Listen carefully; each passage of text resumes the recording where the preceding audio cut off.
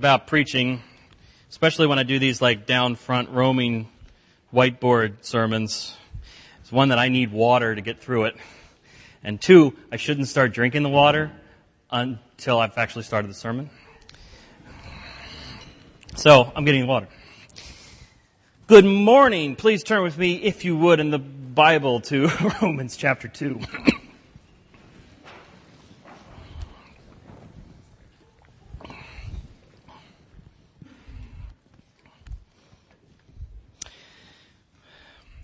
Starting in verse 25. Circumcision. For circumcision is indeed profitable, if you keep the law. If you are a breaker of the law, your circumcision has become uncircumcision. Therefore, if an uncircumcised man keeps the righteous requirements of the law, will not his uncircumcision be counted as circumcision? And will not the physically uncircumcised, if he fulfills the law, judge you, even with your written code and circumcision, as a transgressor of the law? For he is not a Jew who is one outwardly, nor is circumcision that which is outward in the flesh. But he is a Jew. He is a Jew that is one inwardly, and circumcision is that of the heart, in the spirit, not in the letter, whose praise is not from men, but from God. So we've been working through this letter to the church in Rome. And the Apostle Paul is saying some pretty amazing stuff right here at the end of this section. Because if you've been with us, the first couple chapters of this book are like pounding you. Like, all right, yeah, I know, I'm getting the total depravity thing, and we're only in the 2 chapters in. And you can picture, especially in a first century context, the first century Jewish folks that are reading this or hearing it for the first time. And they were circumcised. And then here Paul says, well, circumcision of the heart. It's all about, the heart. It's all about the inward Jew, right? It's not the outward that matters. God looks at the heart. And I can picture some first century Jews going, no, Paul, I did something else.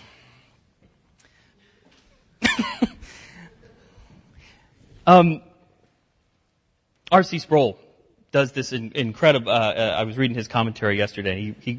He writes this quote about a guy that he was in a class with. There was a student. He was teaching a class. And he was talking about circumcision, and he was talking about how circumcision is an outward sign of an inward reality. This was a sign that God gave to His covenant people. It's a sign of God's promise, as God is a sign of His covenant promise. And this guy in Sproul's class stood up and said, circumcision, that is primitive and it is obscene. And, I don't know if Sproul was actually as cool with this as he puts it in his commentary, but, we'll give him the benefit of the doubt. He said he thinks about it for a second, and he gets quiet. And he looks at the student and he says, I like your choice of words. I cannot imagine a more crass or primitive religious rite than the cutting of the foreskin of a man's flesh. It is primitive. However, the promise that God made was not for the benefit of only an agnostic elite group of intellectuals. He was communicating His promise in a sign so base, so primitive, that the least of the people in the nation could grasp it in its graphicness. I like the word obscene to describe circumcision too, because there is no better word to describe what sin is. When we look to the New Testament, we see that Christ received the curse of God when He hung on a tree. When He took upon Himself the corporate sins of His people. That, he says, is the greatest obscenity that the world has ever beheld. We're not really going to talk about circumcision today, although that's what we've just done for the past 5 minutes. Darcy did an incredible job last week. Last week, you guys got to hear Darcy Brissett bring the thunder. I mean, She talked about that outward sign and the inward reality. And basically what we're going to be doing is preaching the same text again today that we preached last week. So I wanted to see if there was something else there. And actually, as I read the text, it was like, wow, there seems to be a nuance here. There seems to be a tension that is existing in this first century context with this topic of circumcision. Real quick, so we had the Jewish folks that were new Christians, and we had Gentile folks that were new Christians. And the Jewish folks have obviously lived for centuries thinking and knowing and believing, rightly so, that they were God's people. They were at least called to be God's chosen people, blessed to be a blessing. And then Jesus comes along, and some things are fulfilled, changed, and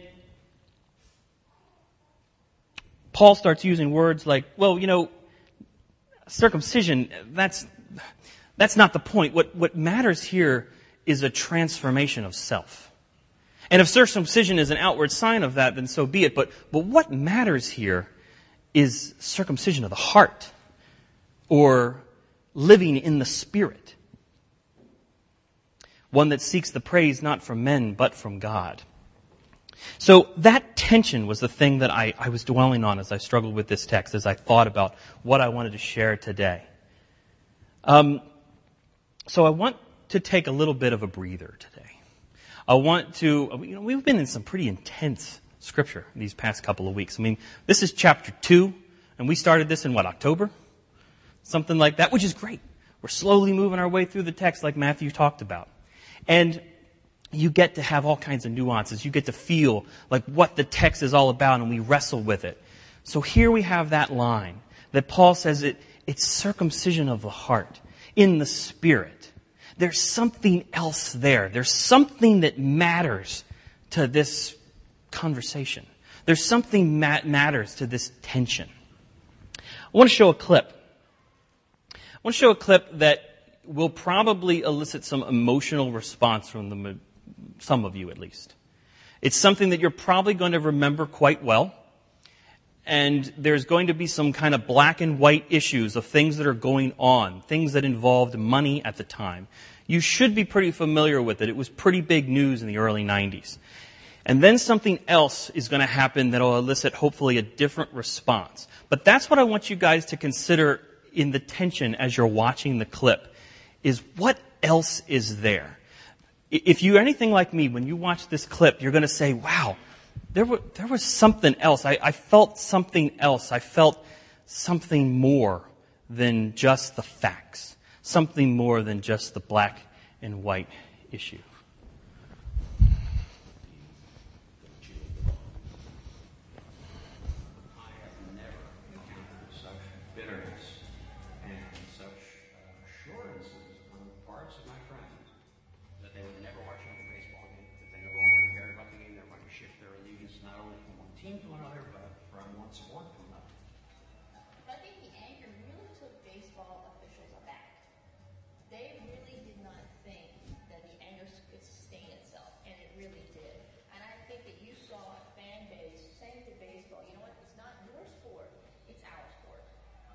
At Shea Stadium, fans climbed onto the field and tossed dollar bills at the feet of Mets players. In Detroit, they threw bottles and cans, baseballs and lighters, even a hubcap onto the field. All across the country, the game's biggest stars were met with choruses of boos. The loudest taunts were reserved for players who had spoken for the Union, like Atlanta's ace left-hander Tom Glavine. A month into the season, attendance was down 20%. Something had to be done. The owners and the players knew they could never risk alienating the public again. You suffer a shocking loss, and you think, it's never going to be the same again. And you're thinking, I'm not going to another game. I'm not going to pay the prices that go into the players' pockets and into the management's wallets. I'm not going to do it. I'm sick of all of them.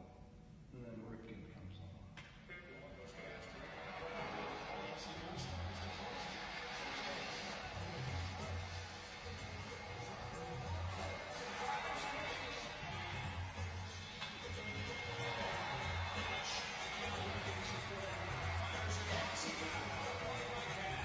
Cal Ripken Jr. never wanted to do anything but play in the major leagues.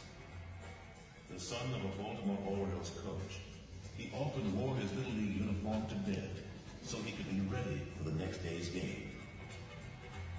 Since May of 1982, he had started every Orioles game. Cal Ripken's misunderstood. He's not a great hitter who was a good shortstop. He's a great shortstop who was a good hitter. Magnificent at charging the ball. Excellent going in the hole. Excellent behind the second base because when he picked up a ground ball, he could do the 360 and throw the perfect real strength. Oh, and one other thing. He loved to turn double play because he loved to go up in the air and then come down on the runners and see if he could throw them after the 12. He was a tough, old school guy. When play resumed after the strike, Cal Ripken was only 116 games shy of breaking one of the most formidable records in baseball. If he stayed healthy, that September, he would pass Lou Gehrig's mark of 2,130 consecutive games played.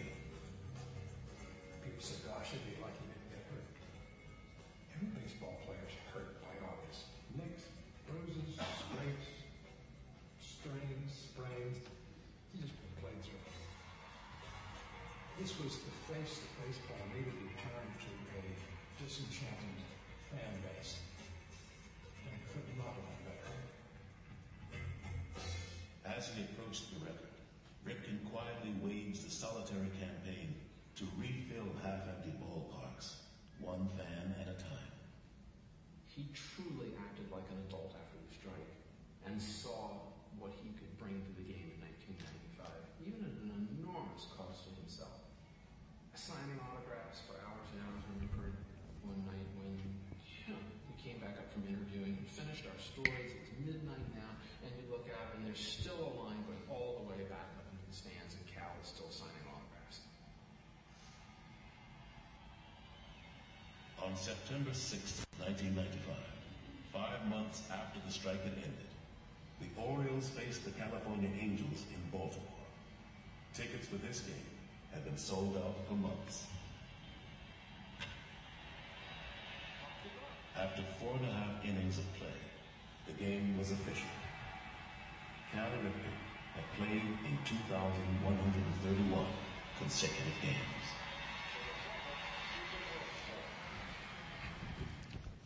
I am not, my family's here, and they know that, like, the last thing that I would probably use in a sermon is a sports analogy.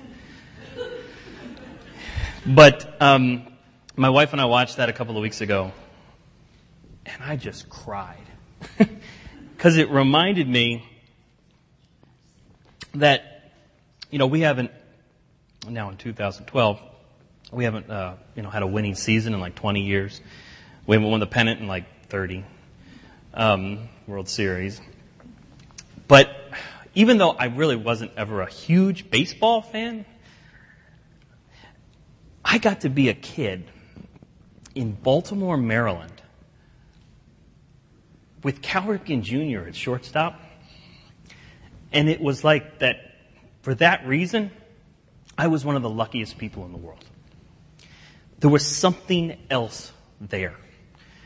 The strike was probably vicious to the people in the industry and to the fans that were a lot more interested in this than I am. But there was something about the way that Cal played and the person that he was for our community that it created emotion in me that it seemed to speak to what Paul is talking about here. You want to live in that tension. You want to try to discover what it is that you're conversing over, what you're fighting over. But there's something else there. And I started thinking about these grand gestures that Darcy talked about last week. And I started thinking about what's a larger thing. As Matthew mentioned, I want you to be thinking about these passionate things that God has placed on your heart. These ideas that God has, these topics that God has laid on you. The things that make you come alive. The things that make you want to get up in the morning. So I wanted to talk a little bit and kind of back up out of the forest and back off away from the trees a little bit and just kind of look at the panorama of the forest and see, wow, these are things that Christians care about. So I thought, well, maybe I can come up with a list of things that Christians care about. And then I thought, well, maybe I'll just create a list of things that Christians care about. Somebody help me with this?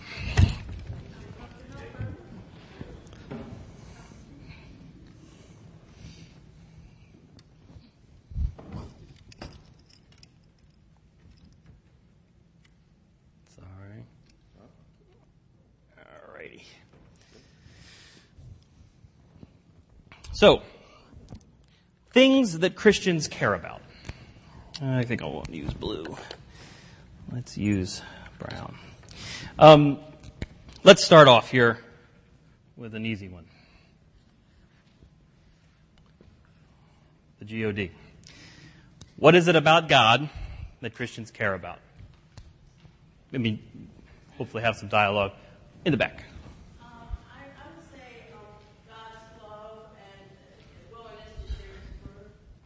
Willingness to share His Word. God's love and sharing His Word with others. God's love.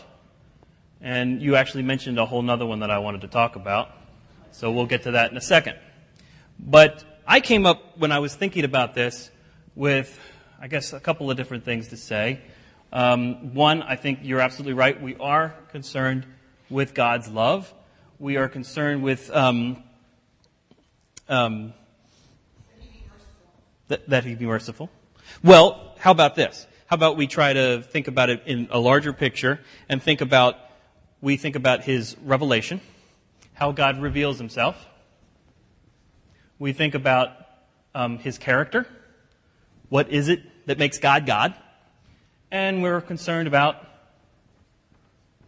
judgment. How that character relates to us, right? And we look at God as three beings, the Father, not three beings, one being, Father, Son, and Holy Spirit. And it's how we look at God's revelation, how we look at God's character, and look at how God judges us. Is this an easy thing to talk about? Is this something that we can say, this is God, and that's it? No. We need each other for this, right? This is something that we want to wrestle with. This is something that we don't just want to write the book about and write about a handful of words up on a board and say, well, that's it, that's God, check. No, it's taken centuries, and it will take centuries from now to talk and wrestle about what it is that God is. How about the Bible? You mentioned the Bible before. What is the Bible? It's a 66-book canon, right? Of sacred scripture. How many books are in the Old Testament? 39. How many books are in the New Testament? 27. You can do math. What's in the Bible? History, right? Narrative. Poetry. Psalms. Ezekiel. Prophecy. Wisdom literature. The Gospels have parables and letters. This is like a narrative arc. There's a narrative arc to Scripture that goes from Genesis 1 and 2 to Revelation 21 to 22, and in the middle is sin and how sin is dealt with. Is that an easy thing to talk about? Is that an easy thing to say that, we talk about the Bible having authority? The Bible is a story. The Bible is a poem. The Bible is a parable. The Bible is wisdom literature. The Bible is a letter, like Paul's writing to Rome, a letter to a people. This is very personal things. These are very intimate things. This isn't a black and white kind of, this is obviously what it is. But we Christians still say that we believe in sola scriptura. Scripture alone is going to tell us how to be a Christian. We talk about the Holy Bible because of its otherness. It's another kind of book. And it's a narrative that has authority. Okay, what else? Food. I like it. I like it. Food. What is it about food that we should wrestle with? Who said it? Yeah, Craig. Why food?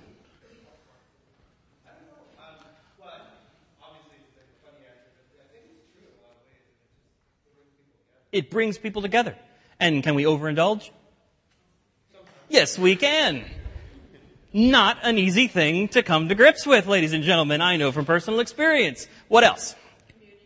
Community. How about each other?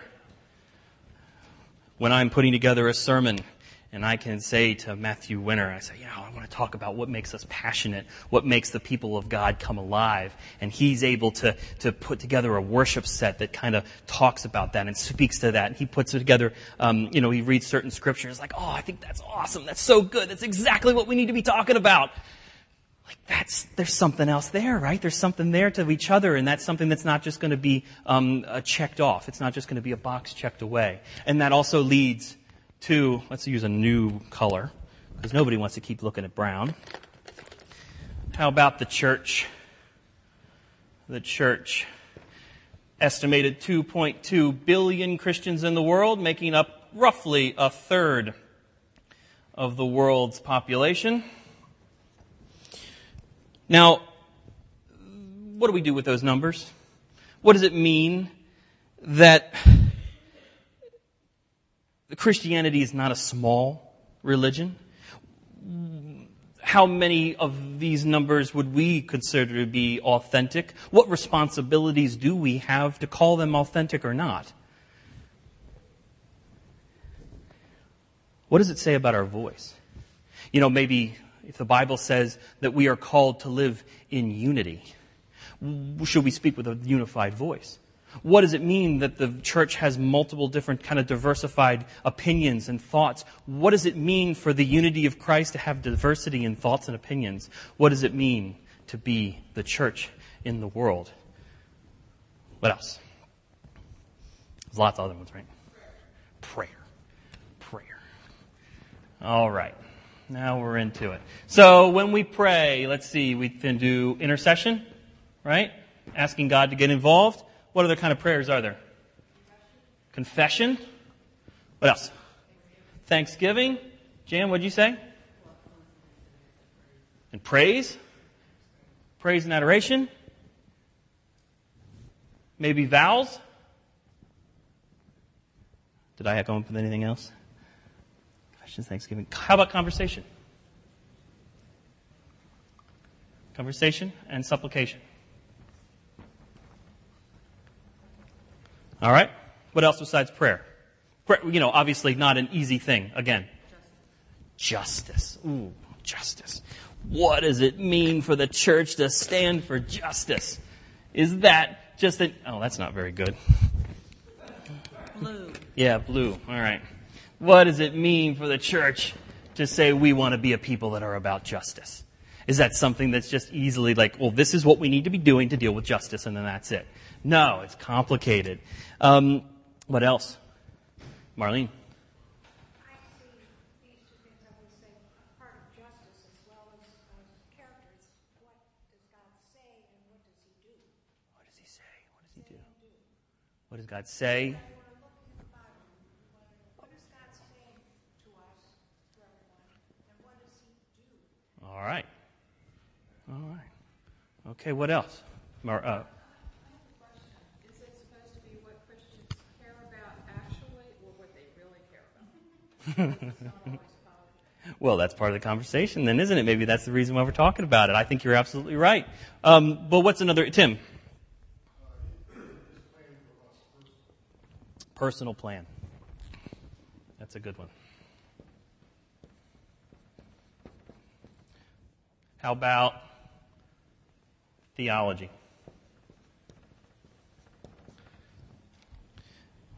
Sometimes I plan on actually myself going to seminary later this year and starting that process.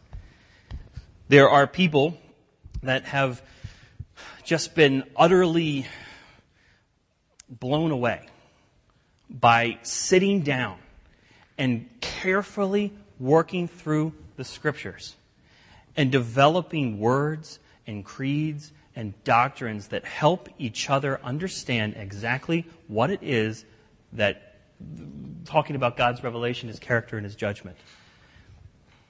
On the other hand, there are people that have said, no, theology, we need to back off. We need to not get our man-made sinfulness into those words. We need to create a theology that is looser, because we can't put God in a box. There's a guy that wrote a book last couple of years ago called the guy's named Peter Rollins. He wrote a book called How Not to Speak of God. In it he talked about how the moment we say something about God, like God is awesome, then we've automatically put our own language to God and automatically started to explain God. And the moment we say anything about God, we've automatically lessened Him. Of course, and then the other hand, you have the theologians that are saying, no, we didn't just haphazardly throw these creeds together. We passionately and carefully chose our words to help each other understand God more. There is a tension there. There is a tension there. How about politics? How about worship? How about both of those together? How about stewardship and the environment? A couple of years ago, there was a guy named Matthew Sleeth wrote a book called Serve God, Save the Planet. He believed that there was something that Christians weren't seeing in regards to how we treat the creation that we've been charged to steward, that we've been charged stewardship with. Okay, just a couple more. How about culture? How we engage with culture. There's a guy named Andy Crouch, wrote a book called Culture Making. Extremely convicting book.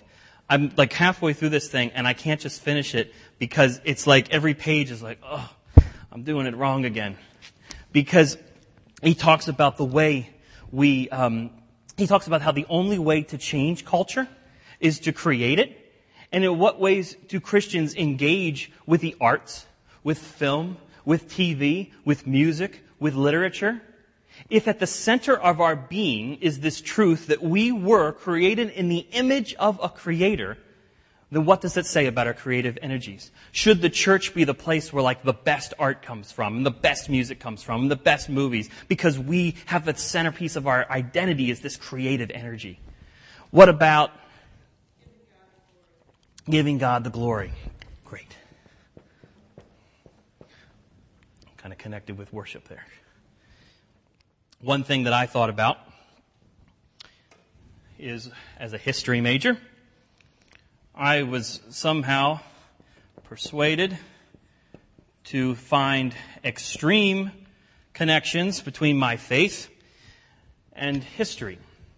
And I was having this conversation with somebody that preached here a couple of weeks ago, and she said, and she's listening to this now, she said, oh, you're into history. That's great. I mean, it's great that you're so passionate about it, but I've always found it to be, boring facts and dates. Boring facts and dates. Boring facts and dates. She goes, yeah, like the Civil War. That, you're all about the Civil War, right? That's just, facts and dates. And I said, okay. I could say, from 1861 to 1865, the American Civil War was fought in response to 11 southern states declaring their secession from the Union and the creation of a new Confederate States of America.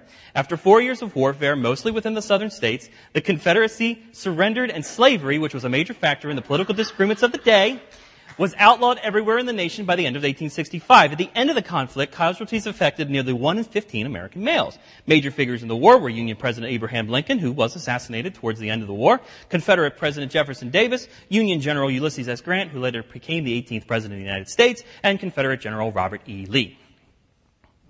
Okay? If somebody said, what is the American Civil War? That may be a kind of a black and white kind of thing to explain it. But I said, no! Are you crazy? The American Civil War is one of the most incredible, epic poems that have ever existed in God's creation. It started with Fort Sumter. Nobody nobody was killed in Fort Sumter. And nobody was even hurt, I think, until they were on their way back. And then it went to the first Battle of Manassas, which was really just two armed mobs of people with an armed mobs of people that looked like things were just going to go crazy. And it goes on to Antietam, which was one of the bloodiest battles in American history, to Gettysburg, which was one of the greatest and most epic battles of American history, all the way through Appomattox, where General Lee has to surrender. General Lee, which was all about just fighting for Virginia, and something about fighting for his country meant fighting for Virginia. And what does that say about states' rights and federal rights? And he has to surrender to Ulysses S. Grant, who's this man that struggled with drunkenness most of his adult life. And then weeks after that, there's John Wilkes Booth, who assassinates the president. Like, there's so much epic poetry in this. Like, this is one of the things that gets me out of bed in the morning. It's like, I want to study the American Civil War. When I practiced that last night here, when you all weren't here, I didn't get as much applause. But there was one thing that I didn't hear anybody say. Revolution. That God's doing something in our midst. That God has something to say about who we are. That the voice that we have can be revolutionary. And that the love that Christ talks about can be radically revolutionary. One more history quote, going back a couple of years. Isn't that what Romans 2:28-29 reflect revolution? Paul's words? Well, aren't you getting ahead of me? Would you like to finish the sermon?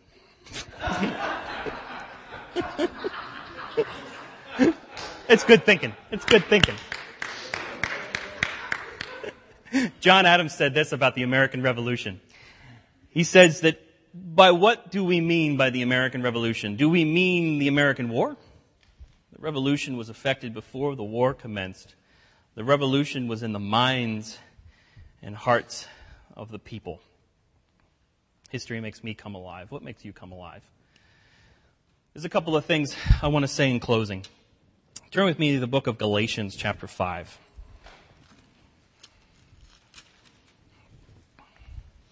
Starting in verse 13. You, brethren, you've been called to liberty. Not only to use liberty as an opportunity for the flesh, but through love for one another. For all the law is fulfilled in one word. You shall love your neighbor as yourself. But if you bite and devour one another, beware, lest you be consumed by one another. As we look at this forest of things that Christians care about, what does it mean that this tree is next to this tree? And what does it mean when this tree is connected to this tree? And when this tree has branches with leaves that fall on that tree? And how we see it all connected. Because I think that interconnectivity is a piece to what God is talking about through Paul. We have freedom, as Paul is talking about here. We've been called to liberty.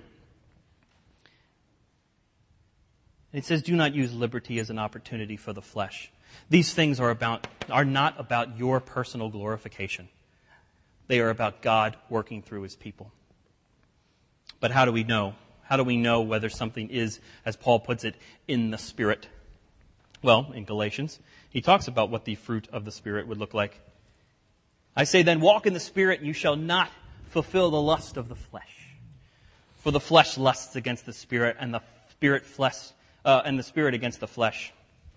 And these are contrary to one another, so that you do not do the things that you wish. But if you are led by the Spirit, you are not under the law. Now, the works of the flesh are evident. I love that. They're evident. Why are they evident? Because we do them all the time. All of us. They're adultery, fornication, uncleanness, lewdness, idolatry, sorcery. Okay, maybe we got sorcery. Check. Hatred, contentions, jealousies, outbursts of wrath, selfish ambitions, dissensions, heresies, envy, murder, drunkenness, revelries, and the like. Of which I tell you beforehand, just as I told you before in the past, that those who practice such things will not inherit the kingdom of God. But if you want to look for the Spirit, if you want to understand where God's working and try to figure out whether this stuff is our passions and God is partnered with us, the fruit of the Spirit is love, joy, peace, patience, kindness, goodness, gentleness, faithfulness, and self-control. Against such things there is no law. And those who are Christ's have crucified the flesh, which is passions and desires. If we live in the Spirit, let us also walk in the Spirit. Let us not become conceited, provoking one another and envying one another. Now, there was one word that really came out for me when I was reading that again this past week, and that was the word gentleness. And I'm going to take this down for now because we have a slide. I was starting to think about, what does gentleness mean? Does it mean like wimpiness? No, I think gentleness means like a restrained power. Like somebody that has done the work. Somebody that is matured. And they know when hard times come how to react in just the right way. Look at Obi-Wan Kenobi. Episode 1, he's young, but he's at times far wiser than Qui-Gon. Episode 2, he becomes this mentor of Anakin. Episode 3, look, that's him at the Jedi Council. And then Alec Guinness in the original trilogy, a well-aged, fine single malt scotch of a man. I mean, Alec Guinness. And then you get like Jim Beam. You get little Anakin Skywalker in episode 1. He looks a little like James there. That scares me. Who goes episode 2 down there, he's kind of like this young, cocky kid. Episode 3 starts getting like a little bit more mean. He starts making some bad choices. The bad choices that he made as a young kid, like doing kind of crazy stuff, develop into a really kind of darkness to where we get Darth Vader. Okay. That's what I like about gentleness. That when we mature through our passions, that's what we can have. We can have this maturity. We can have this passion that really makes a difference in the world. One final thing. In Galatians chapter 6, verse 12. For my part, I'm going to boast about nothing but the cross of our Master Jesus Christ. Because of that cross, I have been crucified in relation to the world, set free from the stifling atmosphere of pleasing others and fitting into the little patterns that they dictate. Can't you see the central issue in all this? It's not what you do. It's not what you and I do. Submit to circumcision, reject circumcision. It's what God is doing. And He is creating something totally new. All who walk by this standard are the true Israel of God. His chosen people, His people. Peace and mercy on them. Friends, we are here today to remind each other that God is about nothing short of new creation in each other. That God is interested in developing our character so that we can see the fruits of the Spirit in our character. We can see God at work in our lives, and that'll matter to the world. That we are not a Christian people that hide under a rock. We are a Christian people that have a voice, that things matter to us, and they don't matter to us just because they're about our things. They matter to us because God is doing something on our hearts and through His Spirit. One thing that we didn't mention up there, what the church is interested in, the Christians are interested in, is the sacraments. Darcy talked brilliantly about baptism last night, and Jason's going to lead us in a time of the Eucharist, Mass, Lord's Supper, Communion right now.